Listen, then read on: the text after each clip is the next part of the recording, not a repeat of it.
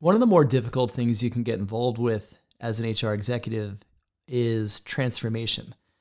When you are coming into a organization that is in a turnaround process, there is an incredible amount of stress and pressure and ultimately coordination that needs to happen for that turnaround to be successful. And a lot of that falls on the people team. In today's episode, I'm really excited to sit down with the Chief People Officer of Mozilla, Michael DeAngelo. Michael has a deep HR background that spans companies including Merck, Microsoft, Pinterest, Google, PepsiCo, and currently Mozilla. And he is in an HR transformation situation there. And so we're going to talk about his path, that journey to Mozilla, and really what are some of the key elements that HR executives need to think of when they're in HR transformation situations. We'll be right back with that conversation after a brief word from our sponsor. 21st Century HR is a podcast exploring how to build better businesses through modern people practices and approaches. It's brought to you by my firm, Amplify. Amplify provides HR executive search and strategic consulting services that help companies build better organizations.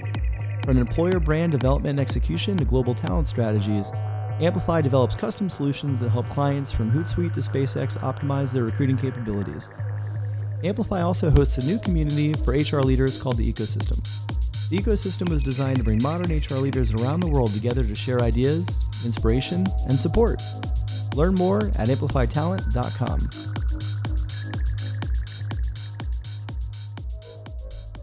Hey everyone, welcome to 21st Century Podcast. I'm your host, Lars Schmidt, and I am thrilled to be joined today by the Chief People Officer for Mozilla, Michael DeAngelo.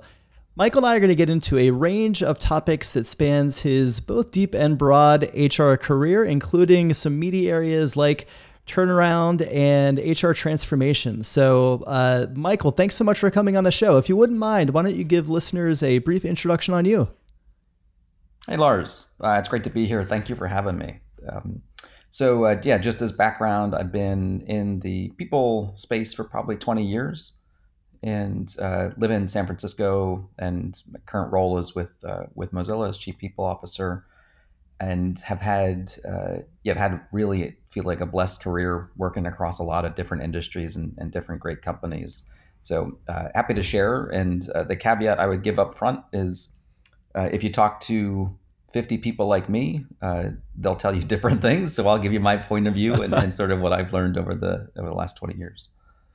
Yeah, and to be fair, with your background, I don't know if there are 50 people like you, but point taken. I think when you look across your experience, it's a fascinating kind of lineage of companies that you've worked at, spanning Merck, Microsoft, PepsiCo, Google, Pinterest, and currently Mozilla. And there's a lot of rich learnings, I'm sure, in that background that we can dig into. But before we even go there, what drew you to HR to begin with? Like most people, I think in my age group, I came around it through the side as opposed to like got into the discipline intentionally. But I grew up in New Jersey, and half of the population in New Jersey wanted to grow up and be a lawyer, and I was in that half. So I worked. I worked actually through undergrad. I went to school at night, and I was a paralegal in employment law. And I had gone through the process of LSAT, applying to law school, and was actually set to go. And 1 month before I started, there was something fundamental that I knew practicing law was not going to be interesting to me, and largely because I worked with a lot of lawyers and I saw a lot of work over 5 years. But I sort of had a crisis, and I was 20, 22 years old, and I didn't know exactly what I was going to do. But I worked in employment law, and I had worked with a lot of HR folks, and there was one I was close with, and I talked with her, and I said, "Look, I don't know what I'd want to do." And she said, "Well, have you considered HR?" I think because she worked with me quite a bit. She had just been promoted. She said, "I've got a recruiter opening. If you'd be interested, I actually think you'd be good in HR." And I said, "Yeah, I really like the issues that we talk about, and I like the thought of how do you make leaders effective? How do you make people effective?" So I tried it out, and I loved it. And after that, they said, "Well, if you want to progress in this company, you'll need to go to get your grad degree. And I did that. And once I saw the curriculum, I really fell in love with the discipline. And it's luckily I got into it because I still have no idea what I'd be doing if it wasn't for the people function. Yeah, it's interesting. I think when and I would, not having your resume in front of me, but I think we've probably started our careers around the same time. I think it's a very common story for people that began their careers then that you kind of, again, that the side path in, it wasn't necessarily the career that it is now. And I think that's one of the things that's exciting about the field today is that I think it has matured in some really interesting ways where now I think as I, talk to younger talent and people just starting their careers, I think it's a much more of a conscious and deliberate choice to get into the field. And there's also the breadth of types of opportunities that exist today are so much more robust than they were, back in the day. Yeah, totally agree. And I love that I talk with a lot of more junior talent who are looking to get into the field, and they're super thoughtful about it, even in undergrad, and they're taking courses and thinking longer term about it, and it's just greatness for the function. Yeah. And so, from your vantage point, the CHRO role, the CHRO role has evolved, quite a bit over the last 10 years. And obviously during that time, you've had HR executive roles at, places like Pinterest and Google and PepsiCo, and obviously now your role at Mozilla. When you think of how that position has evolved over the last decade, what things stand out to you? How is it different today than it was 10 years ago? Yeah, I think it's much more complicated now than it was when I first started in more senior roles. I think the business environment is much more complicated. So it's constantly moving. The pace of change is super fast, much faster than I remember 10 years ago. Uh, there's a lot of consolidation in particular companies. So with some like for big tech, for example, or some other players in other industries, and the difficulty of companies trying to compete and to stand out and differentiate is really fast, is changing very quickly, and you have to continue to differentiate. So there's complexity there. And for tech, when I spent half my career in tech, you're just constantly being disrupted. So it's churny. Like there's a lot more stress in the system for people and everyone from top to bottom in an org, and that's a big challenge. So I think as I'll say CPO, I like the people's as opposed to the HR. So I'll say chief people officer. We worry about capabilities a lot more now. Like, do you have the capabilities to compete, not just in the current business model you have, but the next one that you're planning on, because you're going to get disrupted. So that's different. And then there's a really basic one, and I don't think we talk about a lot, but the evolution of sort of real time and viral media makes the stakes much higher now than 10 years ago. So your ability to part of our role is to mitigate risk and to manage that for an organization. And it's not quite this dramatic, but most of us are one tweet away from really bad brand damage, and that lasts for a long time because things stay out on the internet. And 10 years ago, you mostly just worried about how do I make sure we take care of our people? How do we make sure they feel like it's a strong and it's an inclusive culture? And now that stuff gets out, and we see so many of our peers or companies who go sideways based on one event, and sometimes it's merited, where they just didn't invest there, and sometimes it's a mistake, and mistakes happen. But there's a real internal and external impact we need to think through now in the current media environment. Yeah. Well, I think, to your point around media, there's a real velocity to which things can spread. Right. And in some cases before the story is really developed. Mm-hmm. So, there may be a partial element of a story and then that goes viral. But that's not the complete picture. And then even if the full picture comes out and it kind of undoes, it kind of right sizes the story, the damage is already done. You can't necessarily, that doesn't go away even, I think, at a later point when you correct that story. And that's a really complicated environment to be in, particularly in a role like yours. And I think to your point earlier as well around kind of CPO versus CHRO, it's fascinating because I think the title CPO tends to certainly be common in technology companies and technology organization. And I think traditional organizations, in large part, still have a CHRO. But I recorded a podcast a couple months back with Mastercard's CPO, Michael Fracaro, and he had just gone through a transformation of his own title from CHRO to CPO for the reasons you mentioned.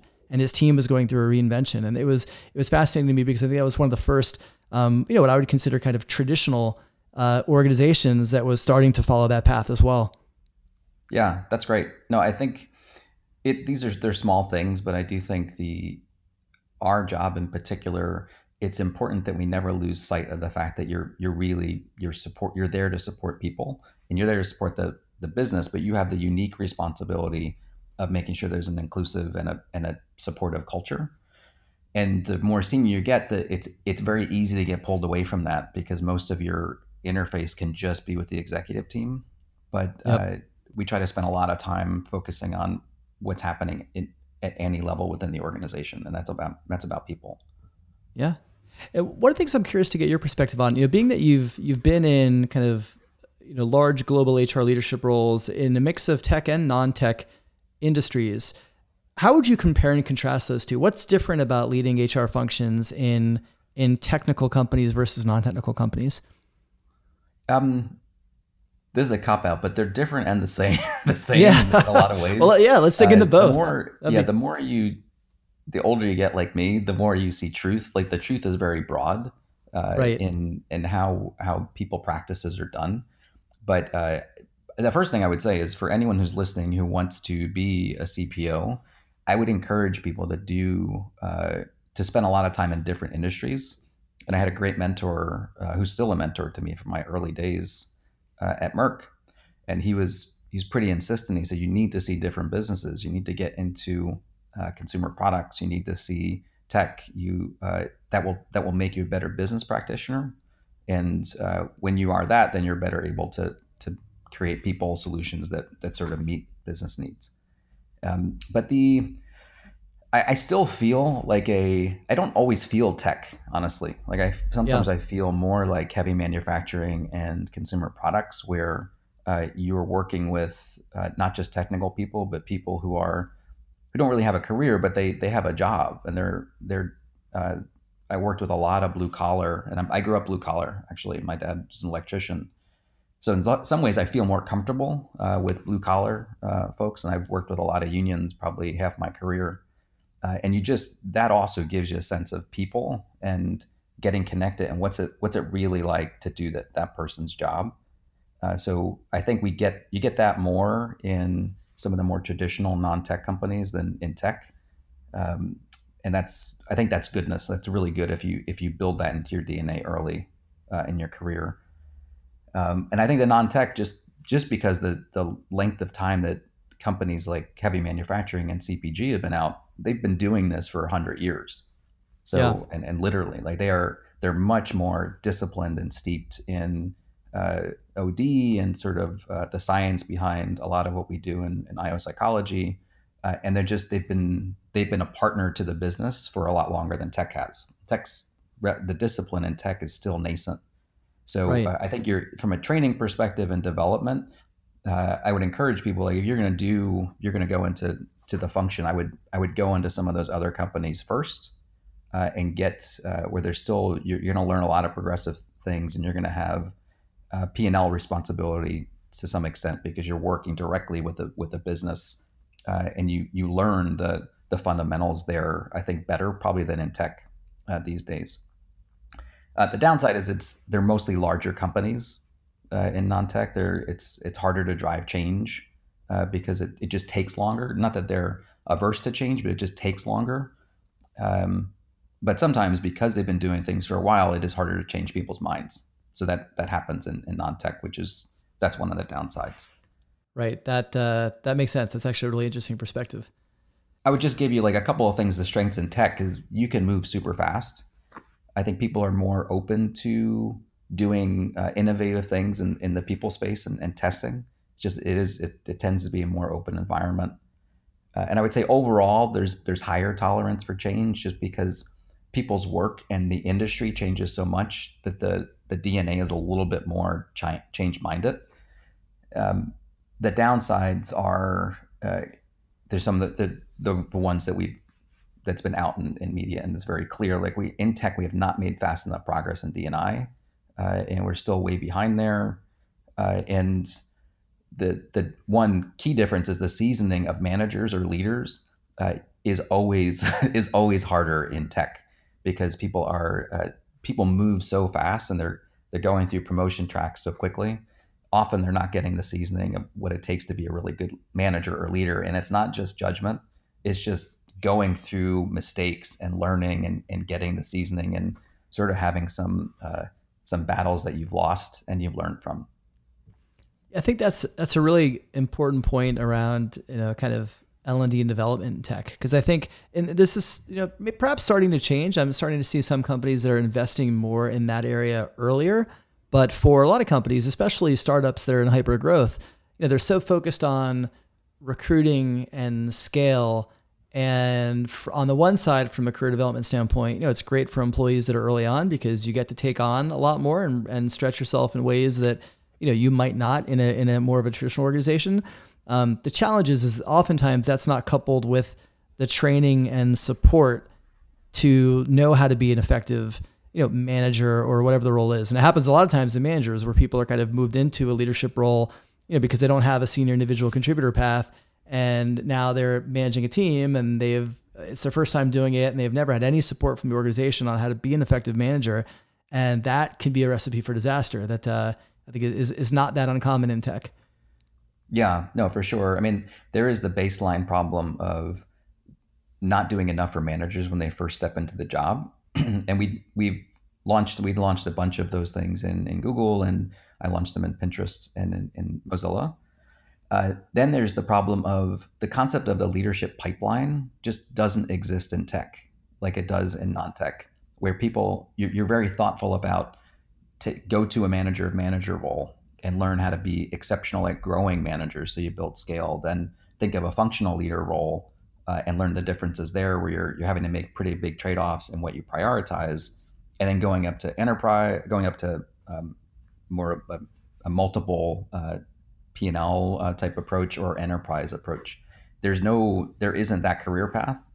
So what I see in a lot of leaders even outside the people function is they've never gone through some of those seasoning steps, and they're going like the most acute issue is you've got a product manager who has an idea and she starts a company, and then she's forced to go into the CEO spot, and she'd never done any of the steps in between, and not having, let alone the experiences, but the seasoning and learning that comes with those, that's just to a detriment. And that's why I think a lot of the leadership capability issues are there in tech because we haven't groomed them throughout that path.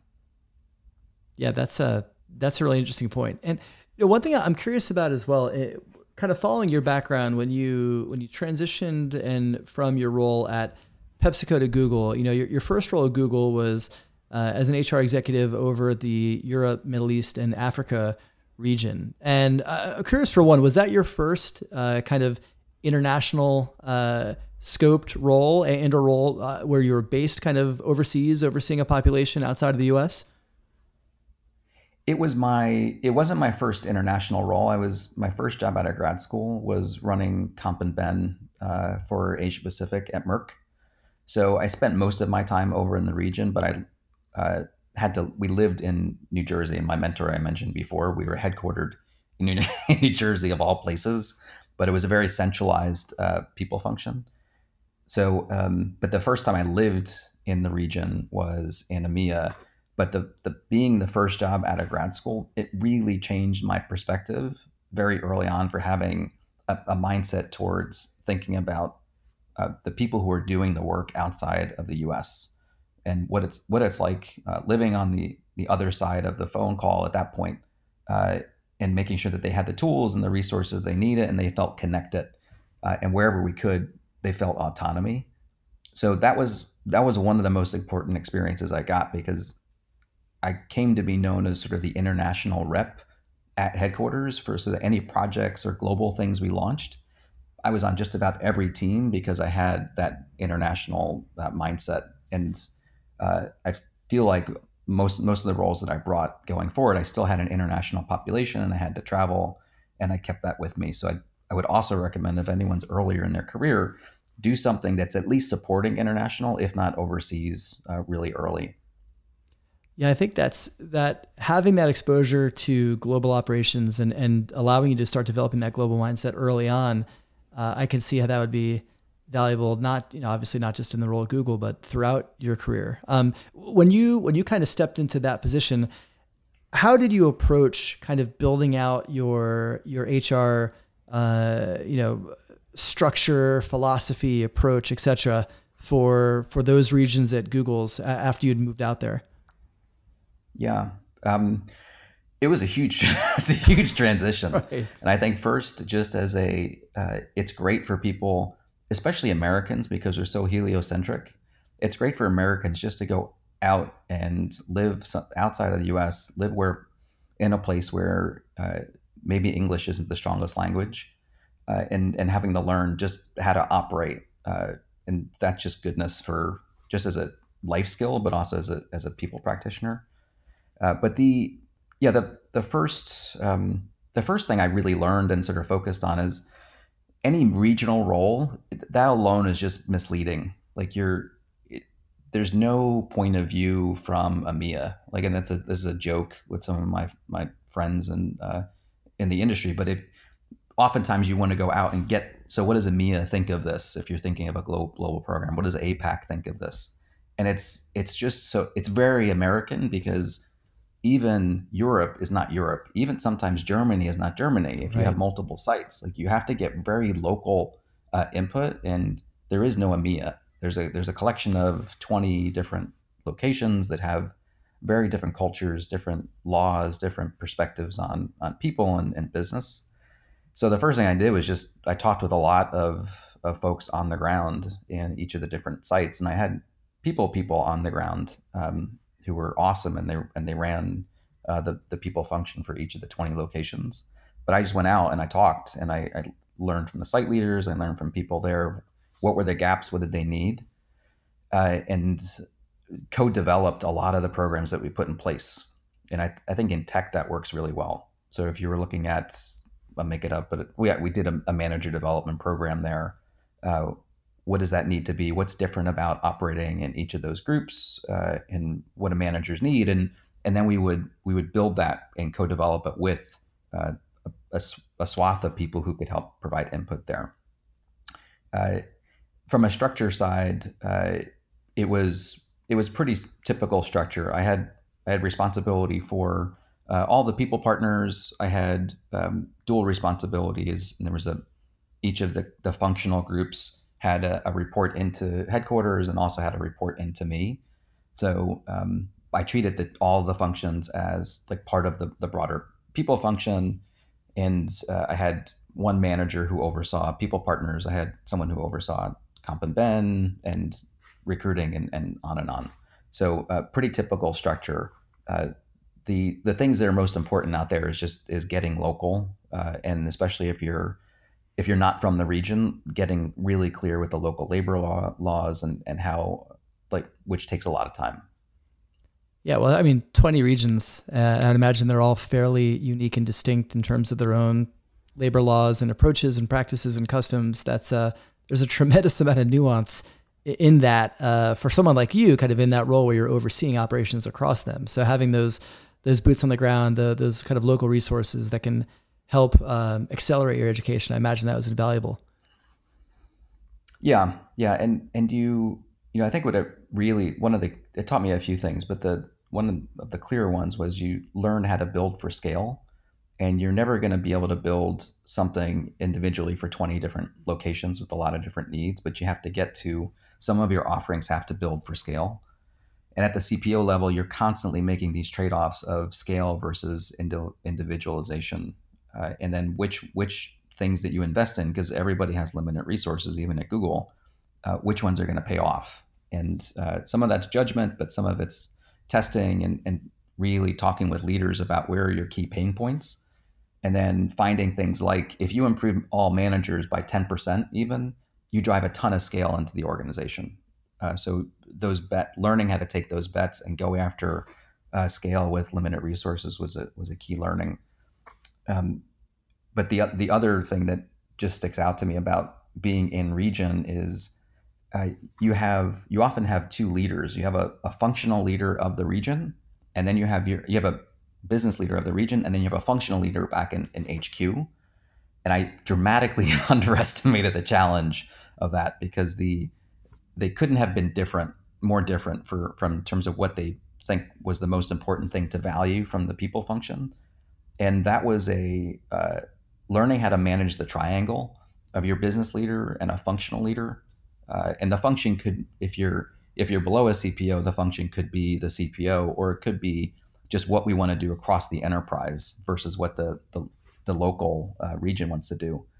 And spending time up front, if you're in this type of role, really focusing on that relationship between those two leaders, and even if they're 9 time zones away, like making sure you understand how can they come to an agreement on a balance between company and regional. And that was one of the toughest parts of that job, but I learned a ton in it.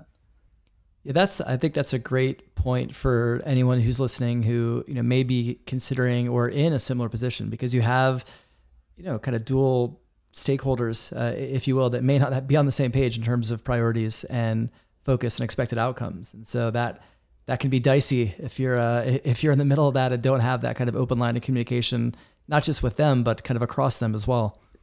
So after your role at Google, you returned to the states to join Pinterest as their SVP, and I'm curious, kind of looking back across that experience, what was your proudest accomplishment there? I feel really good about a lot of things there, and the team was fantastic. Like that was a stellar team across every function, and I learned a ton from them. I think they learned from me. So I feel like we in the 3.5 years I was there, we got a lot out the door, and it was a really big amount of transformation and a growth in the business.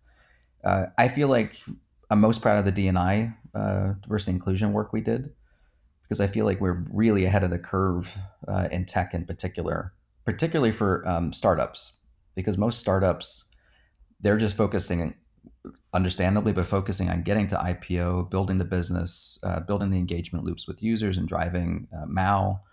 And for us, I was employee 180. And one of the things I worked on with the leadership team is I had learned from being at bigger companies that the longer you wait to really focus on this, whether that comes in the people that you hire or the types of inclusion practices you put in place, if you wait too long, you've lost. And the big tech companies, for them to do the turnaround from where they're at and the baselines they have, it's really hard to do that. It's almost impossible if you get to like 10,000 people and you're now trying to invest in diversity and build it into your DNA. You it's almost impossible. So we started super early, and I think that with all the work that we did there, and by the way, Candace Morgan was my D&I leader, and she's phenomenal. She's just super world class. She deserves a lot of the credit for the progress we made. But the focus that we had on D&I, how it became part of the overall DNA, and then the things that we did to drive representation change over time, and then inclusion change over time, were probably in top decile or top quartile in tech. Probably the crowning achievement I'd say is where we were the first company anywhere, I think, of any industry that I know of to publish our D&I goals publicly, and that was before this even doing goals was really a thing for the whole company. And the coolest thing is we got a shout out from President Obama the week after we did it, and I got a picture from my team that everyone signed, where it was him at the podium talking about. It was it was just a name drop for Pinterest, but it was the culmination of probably 9 months worth of work, and super proud of the team and everything we did there. Yeah, and when you look back, obviously starting early, I think that's a really important point because I think once you hit a certain critical mass, it's much harder, to your point, or even impossible in some cases, to really make a significant systemic kind of DNA driven difference in terms of how the company operates. And so obviously starting early is definitely valuable. Are there any other kind of specific kind of tactical practices that Candace and your team led at Pinterest that you think allowed you to be so successful? Yeah. There's a lot, and we shared a lot of it. We always open sourced what we were doing and learning. But the first is it's credit to the CEO Ben Silberman and the co-founder Evan Sharp, because they were strong advocates. And if you don't have that, it's really hard to do this because uh, there are trade-offs. Like you will not move as fast as you want to if you take all the things that you should take into account with D&I. Be very easy to just from a hiring perspective not focus on it, from inclusion perspective not focus on it, and move faster. Like it's and for a startup to do that, you have to be willing to make that investment. But they both have super strong moral compasses, and they cared about it. And if you have that, you can do a lot. And they cared about it specifically because uh, first they would always say it's the right thing to do, but they also agreed with the research that diverse teams create better products because they challenge each other. And I think we've all seen this. If you're in a team that just they all have the same ideas, it's these conversations on when you're making product decisions or you're making business decisions, they're really easy because everyone's thinking the same way, and they're like, "Yep, let's go do it." And they're fast meetings, but when you've got people who have lots of different experiences and life experiences or backgrounds, you push and pull on your thinking, and you come up with things that you wouldn't have come up with because you challenge, and that's the type of environment they want it. So that it starts with that. I'd say if you are a CPO and you're in this space, your first job is to get the people team to that, the leadership team to that level, and find the thing that resonates for them. This is why it's important that they feel, and whatever it is, because it's different for different leaders. But you have to start with that, which we had. I also think that leadership team, second thing is important is they have to be willing to innovate, and we're gonna be open to trying different things, and we tried a lot of different things on from recruiting side, from what we did for people who came from underrepresented backgrounds once they got to Pinterest, and the investment that leaders spend in going to ERG types of meetings, or meeting with people who might have concerns, or have suggestions on things that could help either more broadly at DNI or for particular groups, and that they were very involved in that. Uh, and the last thing I'd say which is super important, just to reiterate, if you don't, we started early. I think we started very early. So to build a diverse team from lots of different backgrounds, you have to get to critical mass, because there's something very basic that when you come in to interview, and doesn't matter how much money the company says they spend, if you come in to interview and you walk around and you don't see anyone who looks like you or comes from your background, you've lost. Like they are not going to believe you that you take this seriously. So really focusing on that early, building that as natural DNA and critical mass. If you have more tech women, who it will feel more safe, if you're a woman from technical background, to come into an organization. If you're from an underrepresented background, it's the same. Like you want to feel safe, and it's awful to feel like an only. And we talked about this all the time. We didn't want anyone who came into the organization to feel like an only, because that's an awful feeling. And the more you can provide support and people who have shared backgrounds, the faster you'll make progress. Yeah, that's really good advice. And I think what I'll also do is I will go back through some of the open source work that you've had on Pinterest and include some of those links in the show description. So for listeners that want to dig a little bit more into that, we'll serve that up for you in the show overview. About a little over 2 years ago, you left Pinterest, a role, sounds like you had a lot of fun in and were really passionate about, to join Mozilla as their chief people officer. And I'm curious, what kind of led to that transition for you? What appealed to you about kind of stepping out of a role that you're really engaged in and move into a new position? There was a few things about Mozilla that really stood out to me, but there was there's a business transformation that was going on, and Mozilla is an iconic brand. It has been in the industry for 20 years, and when I heard about the role, I was like, I love the brand and I love what it stands for, an open and accessible internet for everyone. And I had been a Firefox user, so the business transformation was unique because they were trying to do something very different, and that's always really good, rich people work if you can get into a company that is transforming. Uh, the mess part was in the people team, so we were not in a good spot, and I would prefer to go into a people team that needs a lot of work, and they had people like hearts in the right place, but the environment wasn't positive at all. The teams did not work well together.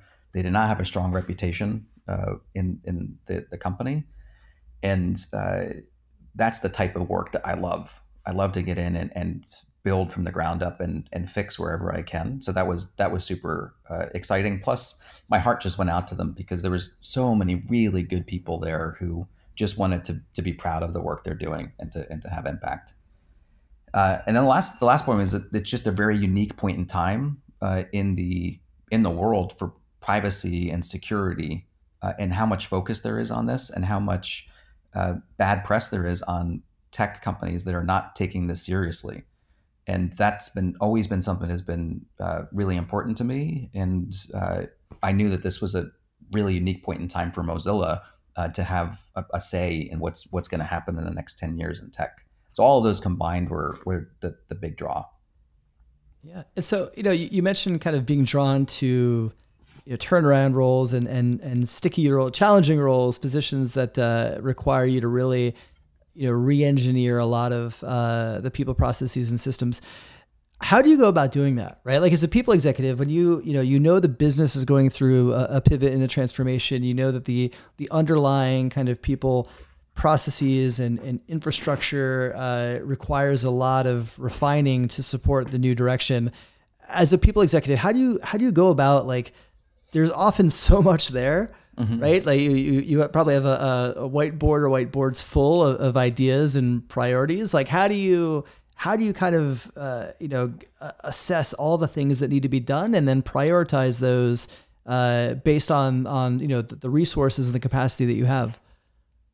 Yeah, that's the whole thing. I mean, the most of our job, the more senior you get, is about the decisions you make on where you prioritize, and you're not always going to get it right. But I do the same thing for every new role, and I do a listening tour.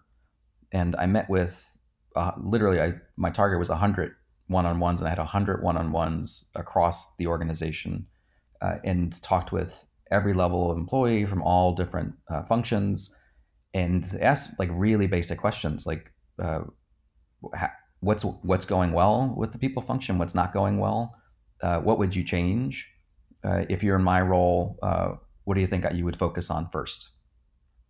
And I did that initially just to get a groundswell of what's the sentiment out there, and where are the top priorities, and meeting. It's easy to get that data. The trick is and to have enough volume so that you start to see where's the preponderance of the issues. So I had a cohort that's just the leadership team, which is the CEO and his directs. So I knew what their key issues were. Then I looked at individual contributors, what their key issues were. Looked at folks who were remote. Looked at folks who were outside the U.S. and combined all those. And I saw some themes, like a top five of themes that I thought were showing up the most. And then once you have those, like you start to get uh, maybe when it's 25% through the listening tour, Lars, I checked in with leadership team. I checked in with my team. Here's what I'm hearing. What is this? Does it resonate? Does it not resonate? Who these are the people I'm planning to meet with. Who else should I meet with? And then throughout, I did maybe one more check in and then a final review. And most of that comes down to what is the leadership team and what are you hearing from sort of ICs on what we should prioritize, and then you make a bet, and you look at what's most important, And the thing I've learned in the last couple of roles is uh, get the foundation in place first, and the things that are oftentimes the things that are most important to people are not the cool shiny projects.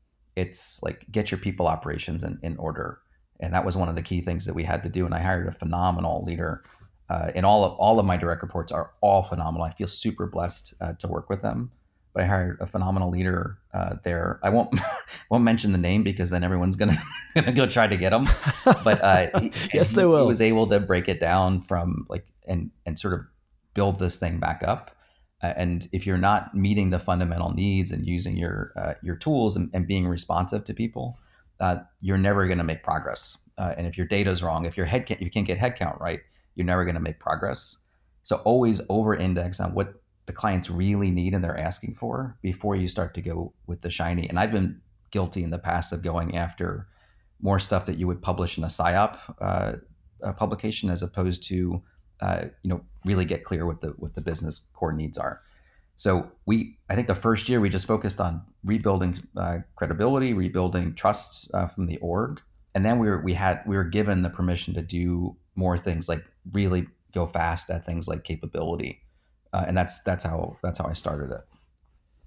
Yeah, and I'm glad you raised the point around being really kind of thoughtful and deliberate, and not necessarily chasing the shiny things early on. And I think that's a common mistake that people execs make, especially I think earlier in their career, people that are in that role for maybe the first or second time is they want to come in and they want to make their mark quickly. They want to make an impact. They want to be seen as being impactful, and that that bias for action sometimes will have them chase the wrong thing and put energy and cycles into the thing that's not really going to move the needle in terms of employee engagement and satisfaction and impact. And you find yourself kind of going down that path for a certain period of time, and before you really realize, okay, this isn't really the big thing that I hoped it would be. And so I think it's important to kind of underscore that point that you made around really being having the listening tour, but really being thoughtful about the priorities that will really have the most impact. And sometimes it's much better to be slow and deliberate and mindful than fast if you're going fast down the wrong lane. Yeah, I couldn't agree more, Lars. I would first, I think people underestimate the amount of time they really have. I think the as long as you're clear, like here is my plan. I was very clear with everyone I talked to. I'm going to take 90 days, 100 days, and I'm not going to make any key decisions in that time frame. And you're going to get pressure to make key decisions. Your team's going to be asking you to do things that are like this has been holding for 6 months or 12 months. But the best thing you can do and explain to your team if you're a new CPO is, look, it's really important I learn here first. I need to understand before being understood. And I want to get the culture. I want to understand the history, and then I need to understand where the volume is for problems and the things that we need to go fix because that's what's going to help us uh, make the most progress. And you have to have a mindset of what do the clients first need. You may think that this thing would give you like this shiny thing would give you the fastest start, but I guarantee if that is not what the clients think is broken, it's going to actually impede your progress. So start with what they're asking you to do, and then once you get credibility there, they're like, okay, this person knows what they're doing. Uh, then they're going to give you the permission to do things that are more progressive. Yeah, that's really good advice. And I'm curious from your perspective. I mean, obviously you've worked in some really renowned organizations for having progressive and forward leaning people teams. When you think about this idea of 21st century HR, what does it mean to you? How would you define it? Yeah, I think we're going to have to be much more business minded, and even more so in the past, because the work that we do, I've talked about this before, but if you don't, there's two core parts of our role. There is how do you create a culture that is supportive, that is allows the work to be done really effectively, allows people to feel that they're not an only, they feel included, and they understand that their work has a meaning and a purpose. So there's that culture side of your role, but then there is a business capability side that is critical, and most of us under index on that. But if you don't if you don't really learn the business, if you don't really learn what drives user growth, what drives engagement for users, how do you make money, and then what levers you need to pull in order to do those things better, uh, that will inhibit your ability to look 2 to 3 years out with the business and say, this is the business we're in now, but what's the business we're going to go to in 2 years, and how do we have the capabilities so that when that starts, we can do that work. And that is the whole thing is going to be, in my opinion, going to be around capabilities, because especially in tech, the industry will just continue to evolve and disrupt, and you will not be supporting the business if you are just working on what they're doing currently.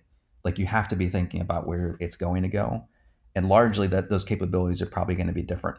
Whether that's you're going to take on a new business model, you're going to shift into subscription, or a content model, or an enterprise model.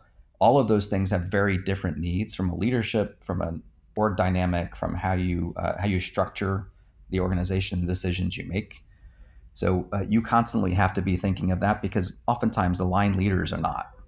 Maybe your CEO is very progressive and she thinks about that, but she would at the very least need a partner who's helping her think, this is where we need to be 2 years out, which means we have to start now. So if I focused anywhere, I would focus in that space.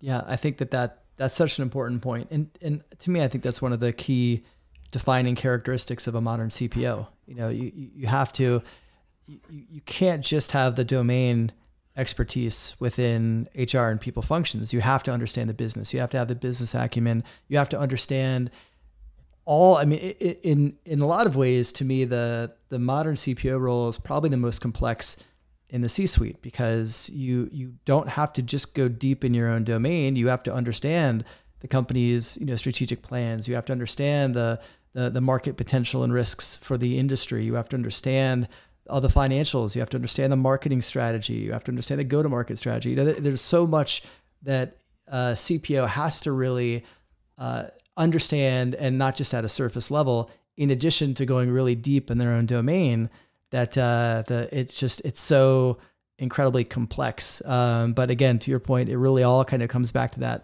that business acumen. Without that, I don't think you can be successful. Yeah, yeah, and you and I both have the same point of view. You can never leave your responsibility to your people. Like, you will always have that, and that's a baseline assumption. You have to be great at that. But and think of think of how amazing your impact is, though, if you can do both. Because if you can think through what the organization needs and the capabilities it needs to be successful, and then you can help think at an individual level, like, how do you bring her along in this? How do you make sure that, because if that's a very different approach than she's seen in the past, how do you make sure all people kind of see, like, why we're going to do this, and understand how they're connected to it and what role they can play.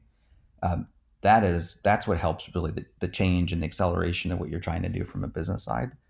And I tell people all the time, like, the thing I love about my job the most is I still at this level get to impact at least one person a day, like in an individual way, like some conversation we have, or something that we put in place that we get a thank you for.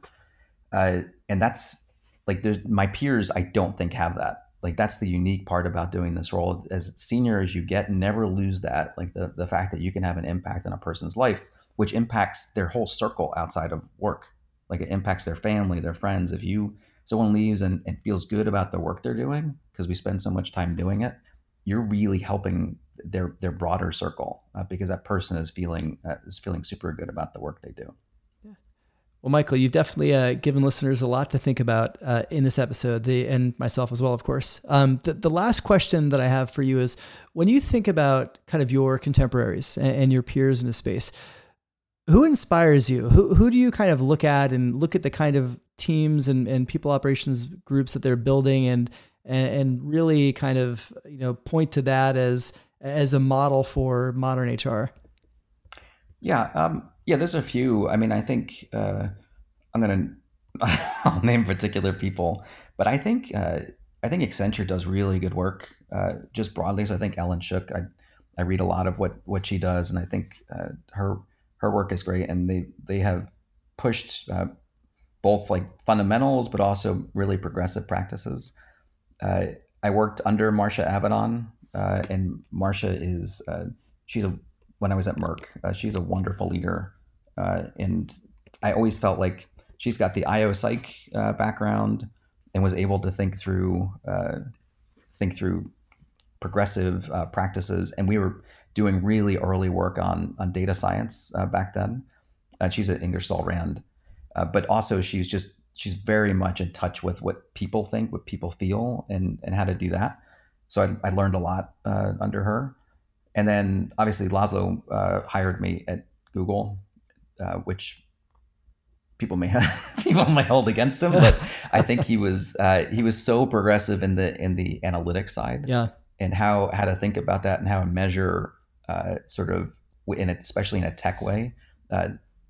He's changed the discipline like full stop, and definitely I think I learned a lot from him and his approach there. So I stay connected with a number of those folks.